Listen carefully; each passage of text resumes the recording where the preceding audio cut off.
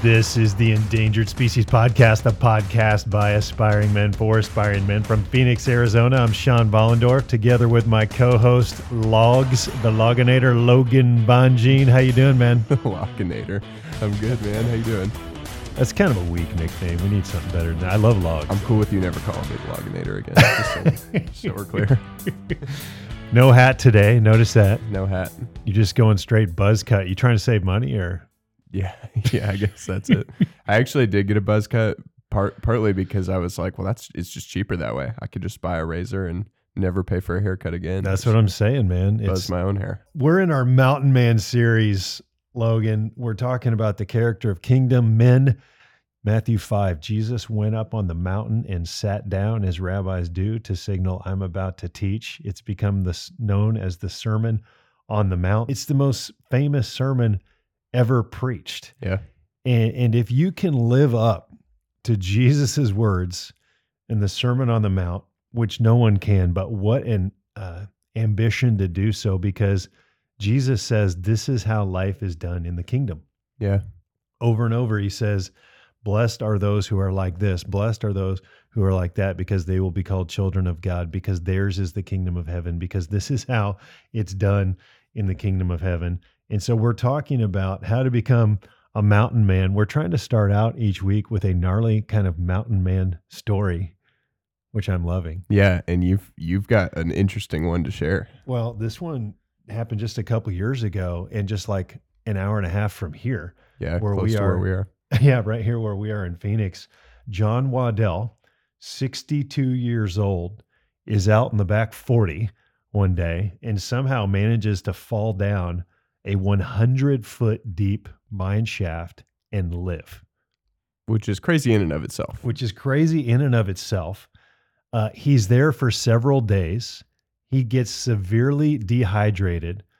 I forgot to mention that at the bottom of the fall, he broke both of his legs. So you're screwed. You're done for. You're done for. And then he finds out with both legs broken, he hears some rattling. Oh, no. And he finds out in that mine shaft at the bottom are 3 rattlesnakes. At that point, I'm like, all right, God, it's time to meet you face to face. Let's do this.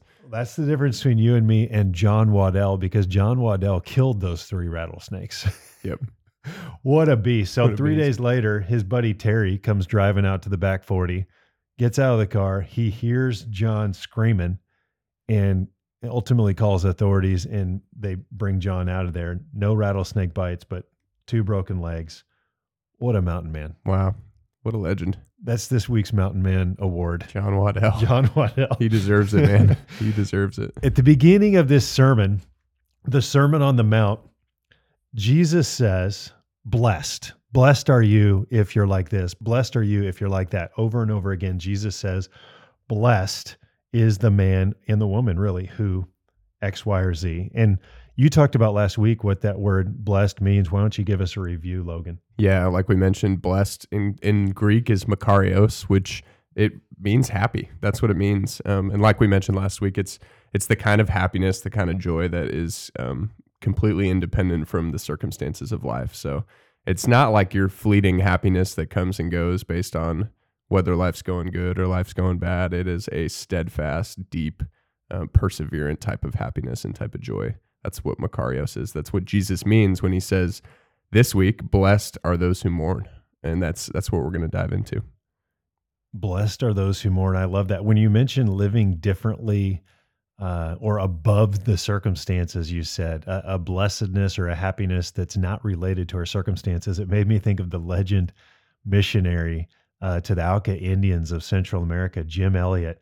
He wrote in his journal one day, "Oh, to live differently and above this world, both in public action and private manner." To live differently and above this world. Think about that, above this world. Set apart. That's what God talks about when he talks about holiness. Hundo P, above your circumstances. I love that. So yeah, like you said, this week, Jesus said, blessed are those who mourn. And it's so strange, if we piggyback on what you said, makarios equals happiness. Ultimately, Jesus said, happy are those who are sad. Yeah, it's like, what? Isn't that interesting? What is he getting at? Happy are those who mourn. What do you make of that, Logs? Yeah, I don't, man, I think it could mean a handful of things, but I think what we're going to dive into today is, man, there's a deep kind of joy that comes from those who learn how to be sorrowful in the right way, from those who learn how to actually mourn over their sin, who learn how to actually lament. That ironically, they're on the other side of learning how to do that. There's a deep kind of joy that can come from being real and facing up to the really hard things, the really messy things, even the sinful things in our life. So I'm excited to dive in.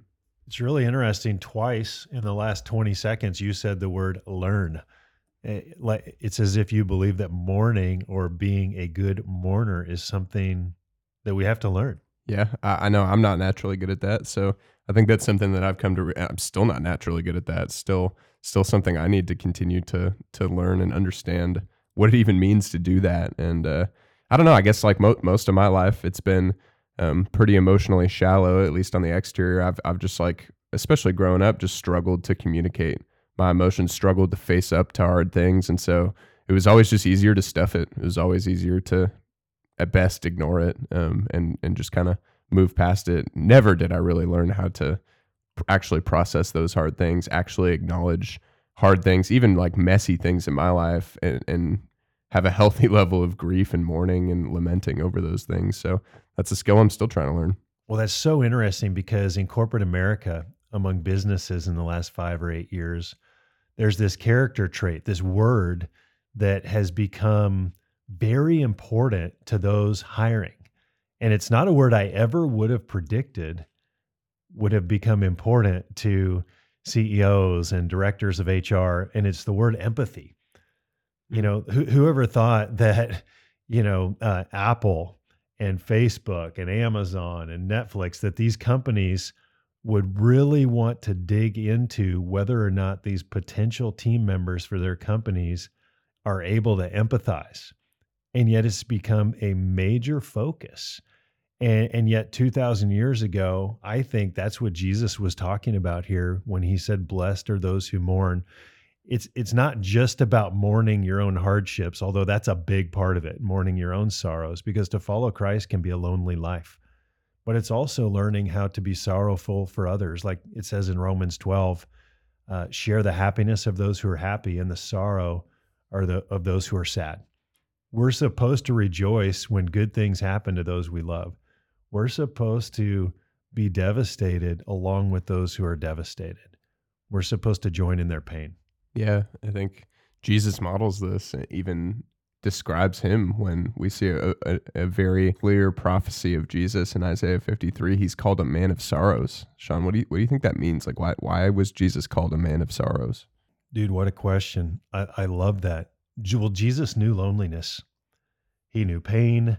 He knew suffering. Like, think about it. Who could relate to Jesus? Yeah.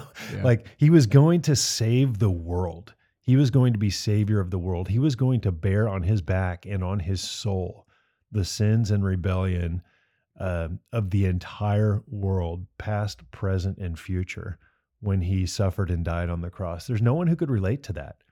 I know I feel most sorrowful when I feel most lonely, when I feel like nobody can relate. I think that's a major aspect of Jesus's sorrow. Think about what he said to his disciples in John 15. If the world hates you, keep in mind that it hated me first. Yeah. Jesus was a hated man.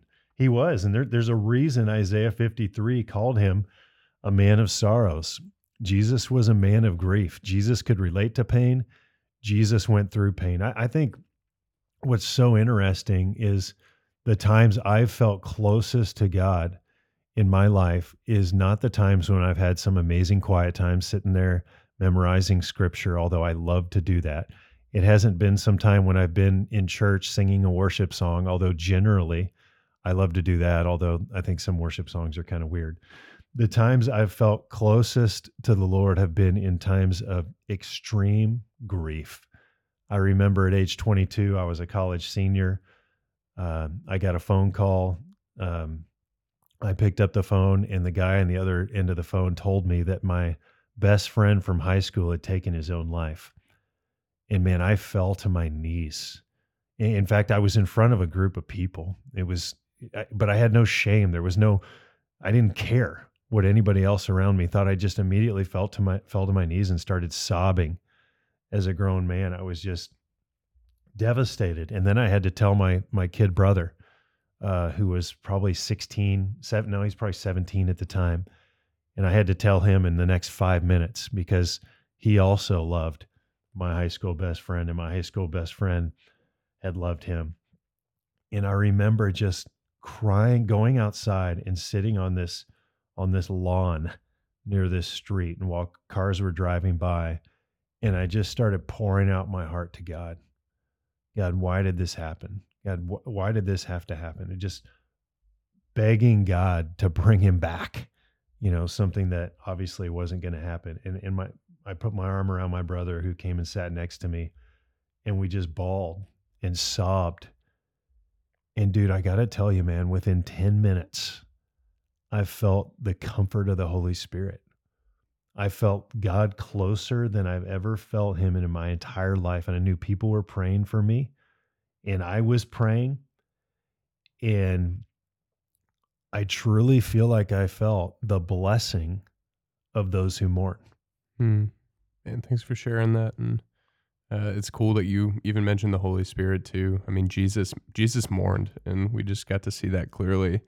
And who comforted Jesus when he mourned? The Holy Spirit, the Comforter. And so for us too, as believers, as followers of Jesus, we have the blessing of receiving the Holy Spirit when we start to follow Jesus. And the Holy Spirit, among many different incredible functions in our life, is the Comforter and comforts us in our sorrows.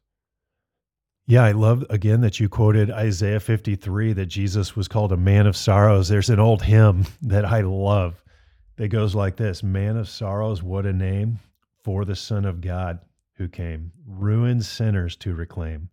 Alleluia, what a Savior. Bearing shame and scoffing rude, in my place condemned he stood, sealed my pardon with his blood. Alleluia, what a Savior. Think about the pain and the suffering and the loneliness and the rejection that Jesus went through to bring us to the Father. We shouldn't take that lightly, and yet I think we often do. Yeah, and you even mentioned earlier, John 15, Jesus says, if the world hates you, keep in mind that it hated me first. I think of John 16 as well. So Jesus just says, in this world, you will have trouble. He promises that to us, to his disciples. He says, in this world, you will have trouble, but take heart because I've overcome the world.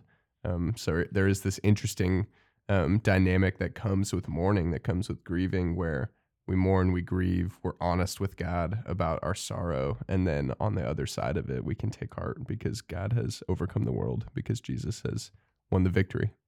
And you know what's interesting to me when it comes to the mourning man, the mourning person? Yeah. Are you a mourning person? Is that today there are a lot of young guys in particular who don't know how to control their emotions. They totally measure their relationship with God on feelings. They're driven by whims emotionally. They evaluate their quiet times by what feelings are produced or invoked in them. And to a degree, I understand it. I mean, just a few minutes ago, I said, I felt God was close to me in that time of mourning. But the irony is, somehow at some point, manliness came to equal emotionlessness. Right. And so even though I think a lot of guys are over emotional now, there was this message years ago that kind of lingers with us, that the real man is a stoic. He's ready to laugh, but never to hurt or to show pain. He's a tough man. And here's the thing, I totally believe in toughness, but to never mourn, to never engage sadness, that's against Christ-like manhood. That's against Scripture. I think of Ecclesiastes 3, where it says there's a time to laugh, but there's also a time to weep. Think about the loneliness Jesus faced. Even his own family didn't have a clue who he was or what he was about. They mocked him at times. I think about in Mark 3, where it says that his family went to take charge of him, and they said he is out of his mind. Can you imagine? Here's Jesus, the Son of God, the only perfect human in the history of the world, and his family is so disoriented spiritually that they go, we got to go slap some sense into this guy, right? Could you imagine? I mean, we've all felt misunderstood. Jesus was a man of sorrows. That is being misunderstood. A scripture that's really ministered to me over the years is Psalm 27:10, where it says, "Though my father and mother forsake me, the Lord will receive me." Mm. Your family's not always going to understand when you follow Christ. They're not always going to understand when you make him the highest priority, your God in this world. And you guess what? Jesus can relate to that. Even Jesus's own family didn't get that. You mentioned Ecclesiastes 3. I also think of Ecclesiastes 7, verse 2. It just says, it's better to go to a house of mourning than to go to a house of feasting, for death is the destiny of every man. The living should take this to heart. Sean, you've mentioned to me before that it's actually good for your soul to go attend things like funerals. Why do you say that? Well, even that scripture, it's better to go to a house of mourning than a house of feasting. If you go to a house of feasting, you leave with a full stomach. If you leave a house of mourning, you leave with a full soul. It's so healthy to attend funerals of friends, of even distant relatives. My old neighbor in the town where we used to live, if they know somebody even remotely, they will attend the funeral if it's in the continental United States. And it's unbelievable. It's pretty remarkable because they have a bunch of kids and they load everybody up, and man, they will go and they will take 3 days and do a round trip and go and attend a funeral because it's very honoring to the family. It shows them that you care. I think one benefit that comes away from it is you realize your own mortality. You realize, man, it's healthy for my soul to grieve. Grieving is an important thing. And back to your word learned, grieving is something that we need to learn. I think one of the most important things that we can talk about, Logan, when it comes to being a mourning man is what makes you mourn. When I think about Jesus, one of the questions that comes to my mind is what made him laugh? What made him cry? We know that Jesus had to have done both. In fact, it says several times in scripture that he wept or that he wept bitterly. We got to assume he smiled and laughed, although it doesn't say much about that in the Gospels. But that makes me get a little introspective. What makes me sad? I want the things that made Jesus sad to make me sad. Think of Psalm 51, where David says that the sacrifice of God is a broken spirit, a broken and contrite heart. And then he goes on to say, "Oh Lord, you will not despise." In other words, when we come before God and we're broken over our own selfishness, our own unforgiveness or lust or any sin, that God is actually pleased by that and that he backfills life. He fills us up when we come to him. That is a true sacrifice. Yeah, Jesus was clearly grieved over sin, over death, over evil. And like you mentioned, Sean, I think we need to take stock of what causes us to mourn.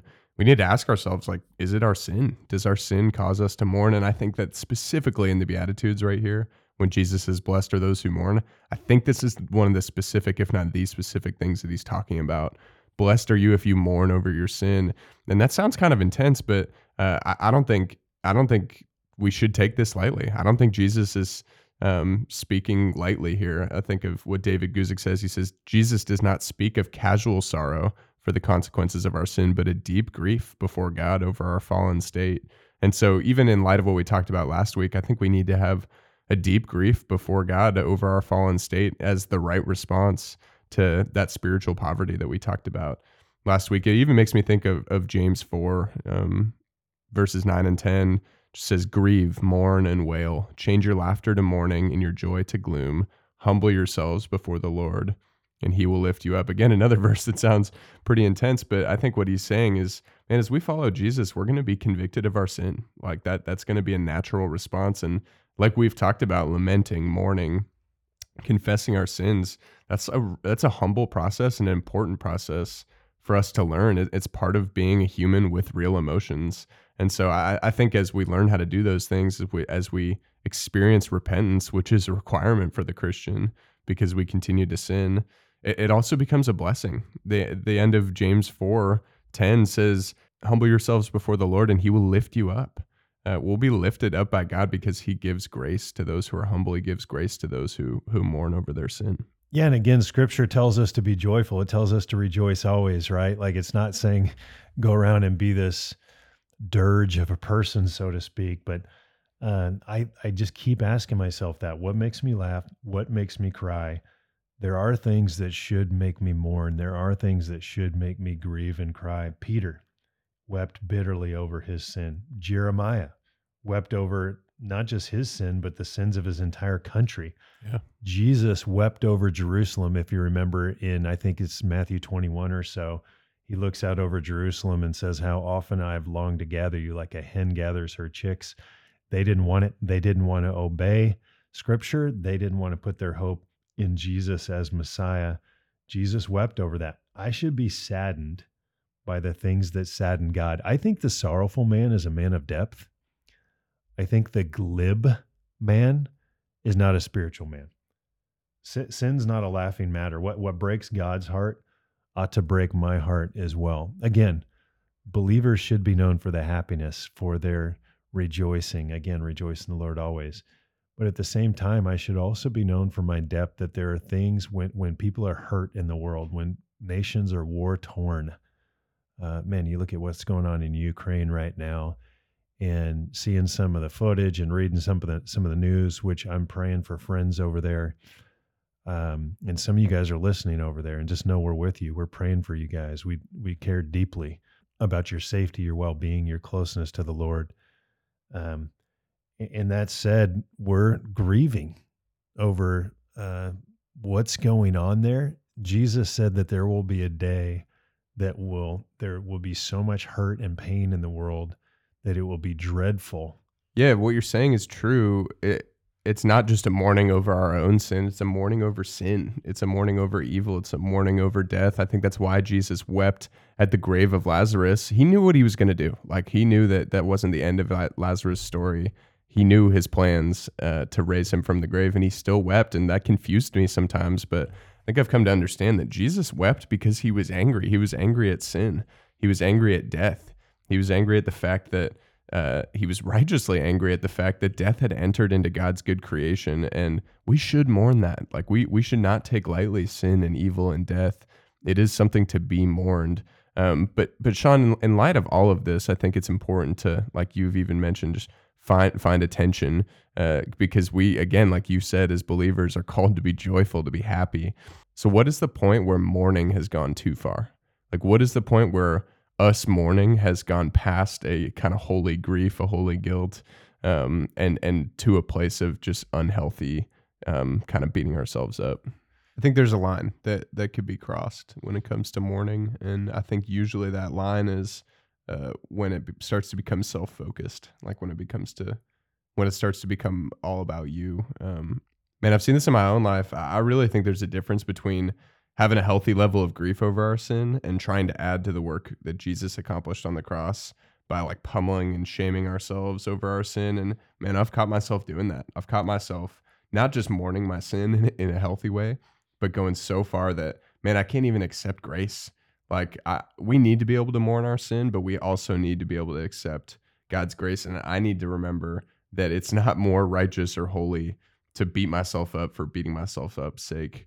It's not more righteous or holy to hold God's grace at arm's length because it makes me feel like more righteous to just like beat myself up. There's a difference between that and having a healthy level of mourning over your sin. And I think that that's a tension you need to find, and you need to ride it. And that's something I'm really, really trying to learn how to do, for sure. Yeah, I think of 2 Corinthians 7:10, Paul said that there's a worldly sorrow that leaves you feeling guilty long term. And then there's this godly sorrow that leads to repentance and leaves no regret, is the language he uses. And so ultimately, obviously, we want to experience godly grief, godly sorrow, godly mourning. So we've talked about two different kinds of mourning: mourning our sin, of course, and then mourning other sin or just pain in the world, man. Mourning death, mourning destruction, mourning that things just aren't right here, dude. We're aliens. We're sojourners, as Peter said in his letters. We're citizens of heaven. We shouldn't feel comfortable here on earth, ultimately. And so because there's so much hurt, dude, I remember one time I was in India. I was in Mumbai, India. And we were riding back to the hotel in this rickshaw, a friend of mine and I. And I noticed we were kind of going the long way back. didn't know if he was just trying to make extra money on us, running the meter up or what. But dude, no, he actually had a plan. He wanted to take us to show, but no, he actually had a plan. He wanted to show us the red light district of Mumbai, basically the prostitution district. I didn't know that. He didn't tell us. Obviously, I didn't want to see that. But dude, what I saw that day marked me, because as we took a turn down this one sort of back alley, there were these small, like 3-story shacks is the best way I can describe it. Just this shanty town of home after home after home, essentially filled with prostitutes. How did I know? Because the rickshaw driver started to tell us, and because the women opened up their windows and were calling for us. Basically, I think he was honestly trying to get us to stop by and pay some money, and he'd get a cut of that. That's how it works over there. But dude, obviously, if that didn't break my heart enough, what broke my heart more than that was when I began to see girls as young as 11, 12 in those windows. It absolutely shredded me. I couldn't sleep that night. When my head was on the pillow, I remember just thinking, what wretch runs this city? What politician can sleep at night knowing that what I saw that day is going on under his rule? It shredded me, and I mourned, and that should be mourned. And I got to tell you, it was a long time before I was comforted over that. I think God wanted me to sit in that, man. I mean, just think about the level of evil and the level of pain. Those girls are permanently damaged for life, emotionally, spiritually. It broke me. Yeah, it's stomach churning. And something you mentioned is true. Just the idea that things are not how they're supposed to be, and that is to be mourned. I even think back to the garden. I think back to creation and the way that God created everything to be good, to be good, to be good, and how our sin and evil shattered the world and how the world descended into evil. I even think all the way back to Genesis 6 when God says that the world is filled with violence, that all have become corrupt, and it's sobering, but we look around and we see the ramifications of that, and we see that in that story that you mentioned, and that is to be grieved. It's to be mourned. We should be alarmed if we don't feel any kind of reaction to that, any kind of grief or stomach churning level of mourning. Man, that evil is to be lamented. And so I think this is when people struggle with the idea that God can have anger and wrath and can be furious at things. We're like, why would we want a God like that? Man, I think in my mind, I turn to why wouldn't we want a God who's angry at evil? I would be concerned if we had a God who wasn't angry and wrathful towards evil and towards death and towards sin that causes things like that.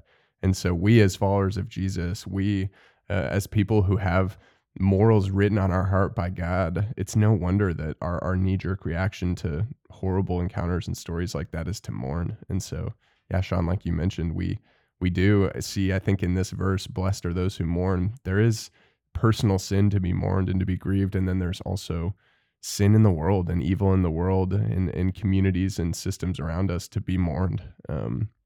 But let's take a turn to, man, how can we actually practically, I mentioned a couple times earlier, we got to learn how to mourn. How do we learn how to mourn? Like, what does it look like to become a mourning person, a mourning man? Yeah, let's take it home with some action steps, because you're right. Becoming a mourning person or a mourning man does take some learning. It takes some work. And so the first step I would recommend is that we work at introspection. Again, we're commanded in Scripture to be joyful. But I think also we're supposed to confront smugness and glibness. A certain amount of introspection is healthy. I made fun of a lady one time because she told my wife, she was an older lady, she was a believer, and my wife was like, what are you doing, in this season of your life? And she said, I think God has really called me to a season of being a contemplative. And I remember we left that conversation. I looked at Kim. I'm like, so what does she do? Just sit around and contemplate all day? She just thinks. Like, what is she doing for the kingdom? What is she doing It's so monkish. Yeah, I was like, come on, do something for the kingdom. Well, I think that sounds awesome. Well, yeah, your personality, you'd eat that up, dude. Like we need contemplative people, man. We need prayer warriors. We actually do, man. We actually do. Now that I'm older, I understand the value of that, and I understand why that was meaningful for her. And I guarantee you, she's good at mourning. So work at introspection. The second action step, I guess, that comes to mind is to learn how to grieve losses. Don't deny loss. It's important not to just sweep losses under the rug and forge ahead. It's important to take time to grieve.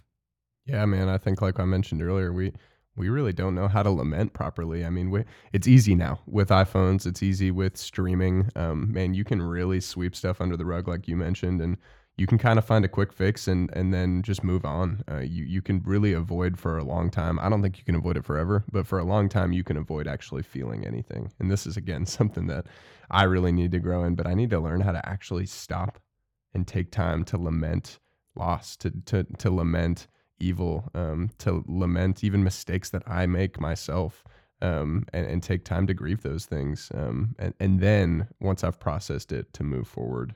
But man, it's my tendency to just stuff it and keep running, keep I think speeding it's up. cultural too. You know, I've learned a lot from my black friends over the years. If you attend a funeral, someone dies, the majority of the congregation that day is black, you're going to see some lamenting. Mhm. You're going to see some crying out in pain. You're going to see some people who are going to let God and everybody, so to speak, know how much they loved that person, how much they're going to miss that person, how this uh, ending should not have been. Um, and you know what? I think in the Caucasian culture, or at least our Western European Caucasian culture, there's a lot of suppression of pain. There's a lot of stuffing it down. And in general, I don't think that's very healthy. Man, I see that especially among men. You mentioned it earlier that we've conflated masculinity with emotionlessness. Where, like, I don't know where that comes from, but I see it like in our culture that, like, man, if you mourn, if you grieve, if you show any kind of emotion, that's not manly. It's not a manly thing to do. But man, if Jesus, like we've talked about before, is true north for masculinity, then we have to know that, man, weeping, grieving, mourning is a part of true manhood. And so I'm glad you brought that up. Yeah, the third action step you can take to become a mourning man is to spend time with hurting people. I think it's really important to spend time with those who are suffering. People who haven't suffered, or at least even spent time with the suffering, tend to be smug. Mm. As I said earlier, I know a pastor who actually won't hire someone unless they've suffered. And I heard him talk about it one time, and he said, the reason I don't hire pastors unless they've suffered personally is they tend to think that others suffer because of something they did wrong. Now they would never say that. They would never no believer would ever say I actually believe that when someone else is sick or someone else lost a child or went through some horrible loss like that, no one would ever say, well, it's because, That's where Job's friends went wrong, though. Man, that's what Job's friends accused him of. They didn't know of anything specifically that he might have done to deserve what the consequences of what he was receiving. That's like the language that they used. But man, that was their smug assumption because they had never suffered the way Job had. They made assumptions and they just decided, oh, and it's probably because of some sin he committed. And so, man, I think that's got biblical basis to it. I think that makes sense. Yeah. And so if you're not a person who's suffered, at least spend time with people who have suffered, at least spend time with hurting people. Man, I remember this must have been 12, 13 years ago now, but I came home on a Saturday afternoon and my wife told me that some of our neighbors had lost their 10-year-old daughter that morning. She was hit by a car. She got excited about going to an event. She ran out in front of an SUV and her life was taken away. She died within an hour. And I remember thinking, man, what do we do? And obviously, what you do is you go be present with those people. Friends show up. Friends show up. I don't care if it's an event where you're rejoicing, like a wedding, or if it's something like that. If you're a true friend, you lean into it. You don't lean out of the lane. You go in there and you join them in their pain. But I got to tell you, man, and this is extremely selfish, I didn't want to go because I didn't know what I would say and I didn't know what I would do. And obviously, conventional wisdom says, don't say anything. Just go be with them. And so that's what I did. I hugged her. I I hugged her, I hugged him, I cried with him, I sobbed, I was shaking crying as a grown man. And it was an awful, awful thing. And they're believers. They're unbelievable people. I remember I saw the dad about probably 2 weeks later. I was walking one of my sons to school, and I saw him, and I go, "Man, how are you doing, man?" And in front of about 10 other parents and teachers, he comes over and gives me this massive hug and started essentially shouting in my ear, "Jesus is so good. Mm. Jesus is so good," over and over. Do you think he's glib? Do you think he's smug? Dude, he is a mourning man. And I remember watching him going, that is how you mourn. They had so much pain, and they still have so much pain over losing their daughter. But man, they have depth, and they have depth of character that most people, myself included, will probably never know. And it was important for me to be around him because I grew as a mourning man just being there around him. Yeah, man, Sean, I think it makes me think of another action step. And you actually mentioned it earlier, but man, we need to cultivate empathy intentionally. Will you flesh out a little bit more of what it looks like to do that? Yeah, I think early on as a Christian, I was competitive before I became a Christian. And so I just brought that competitive nature to my Christianity. So, dude, this is embarrassing to admit. But when I would find out about some Christian failing morally early on in my Christian life, when I would hear that, I would secretly, internally rejoice because I thought, man, I'm a better Christian than that guy. One less to be better than. I want to be the world's greatest Christian. I mean, you talk about deranged. You talk about not understanding the gospel. I was a believer, but I didn't even know the gospel I believed. Um, when others fail morally, we ought to hurt for them. We ought to pray for them. We ought to question ourselves, man, what did I do wrong? How could I have held this person accountable better? How could I have done better? Now, it's not always my fault, or if I don't know the person, it's not my fault at all. But when others fail, man, we need to cultivate some empathy for them instead of judgment. The second thing I would say is to try, and I mean really try, to place yourself in others' shoes. Again, Romans 12, share the sorrow of those who are sad. Each person is usually good at sharing others' sorrow or sharing others' joy. You might think, well, yeah, I'm naturally better at one of those. Mhm. And yet Romans 12 says, share the happiness of those who are happy and also share the sorrow of those who are sad. And so I think that's what it means to cultivate empathy intentionally. Yeah, it's awesome. I think one last action step that we can take to learn how to mourn well is to ask God to search us and know our hearts. I think to pray through Psalm 139, specifically the last couple of verses, 23 and 24. And we need to be asking God to reveal the extent of our sin to us so that we can actually really mourn it. We need to be asking God to help us feel the weight of the sin that we do recognize, and we need to be asking God to reveal the sin that we don't even see in our lives in order to actually be able to mourn it. So I think Psalm 139 verses 23 and 24 is a prayer that we can adopt for ourselves. The back half of this verse, which we didn't get to talk a ton about, is they will be comforted. Blessed are those who mourn because they will be comforted. It even makes me think back to what we talked about with James chapter 4, verse 10, when it says that if you humble yourselves before the Lord, he'll lift you up. Man, the back half of honest lament and grief and mourning over our sin, over the sin of the world, is that we will be lifted up by God and we will be comforted by him. And that is such a sweet consolation. When we think about, I think sometimes in my mind, I think it'd be easier to just, again, like I mentioned, stuff it and just move forward. But man, there's no comfort in that. There's no lifted up in that. Man, in order to actually experience the comfort of God, I need to be honest and mourn my sin and the sin in the world. And there's just a lot of hope that comes in that. No wonder that that type of person has deep joy and happiness. No doubt about it. As we close, Logan, I do want to encourage guys, man, take a look at David because so many of the Psalms are songs of lament or songs of sadness. My enemies attack me. Uh, my enemies surround me. Oftentimes, even in the Gospels, the Psalms are quoted to describe Jesus's situations. So we can really learn how to mourn from King David. David would go into the deepest, darkest, depressing holes of introspection and get so down.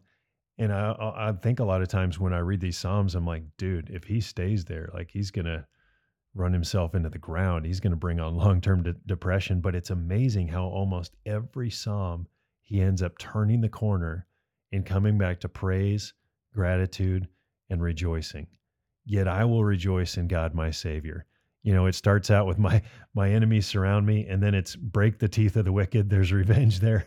And then ultimately it's yet I will rejoice in God, my Savior, over and over and over again. And I think that's the part where he got comforted. Yeah, there's only, I think, a few Psalms where he doesn't come back to that. But like you mentioned, the large Bad majority. days. Yeah, bad days for sure. But look out. That's it. Those are some key words to look out for in those Psalms. Look for yet.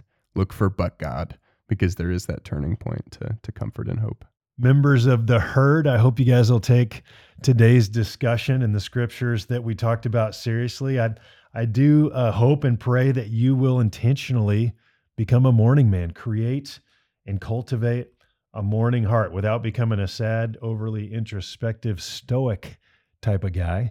Or without beating yourself up too much, yeah. And without beating yourself up, yeah. I want to encourage you guys to lean in to that blessed and deeply happy life that comes through, ironically, the sadness that is true mourning. Man, thanks for being with us this week, you guys. We've touched on what it means to be poor in spirit, what it means to mourn. Next week, we're going to talk about what it means to be meek. Blessed are the meek, for they will inherit the earth. Man, I can't wait to dive into that with you guys. We'll see you next week.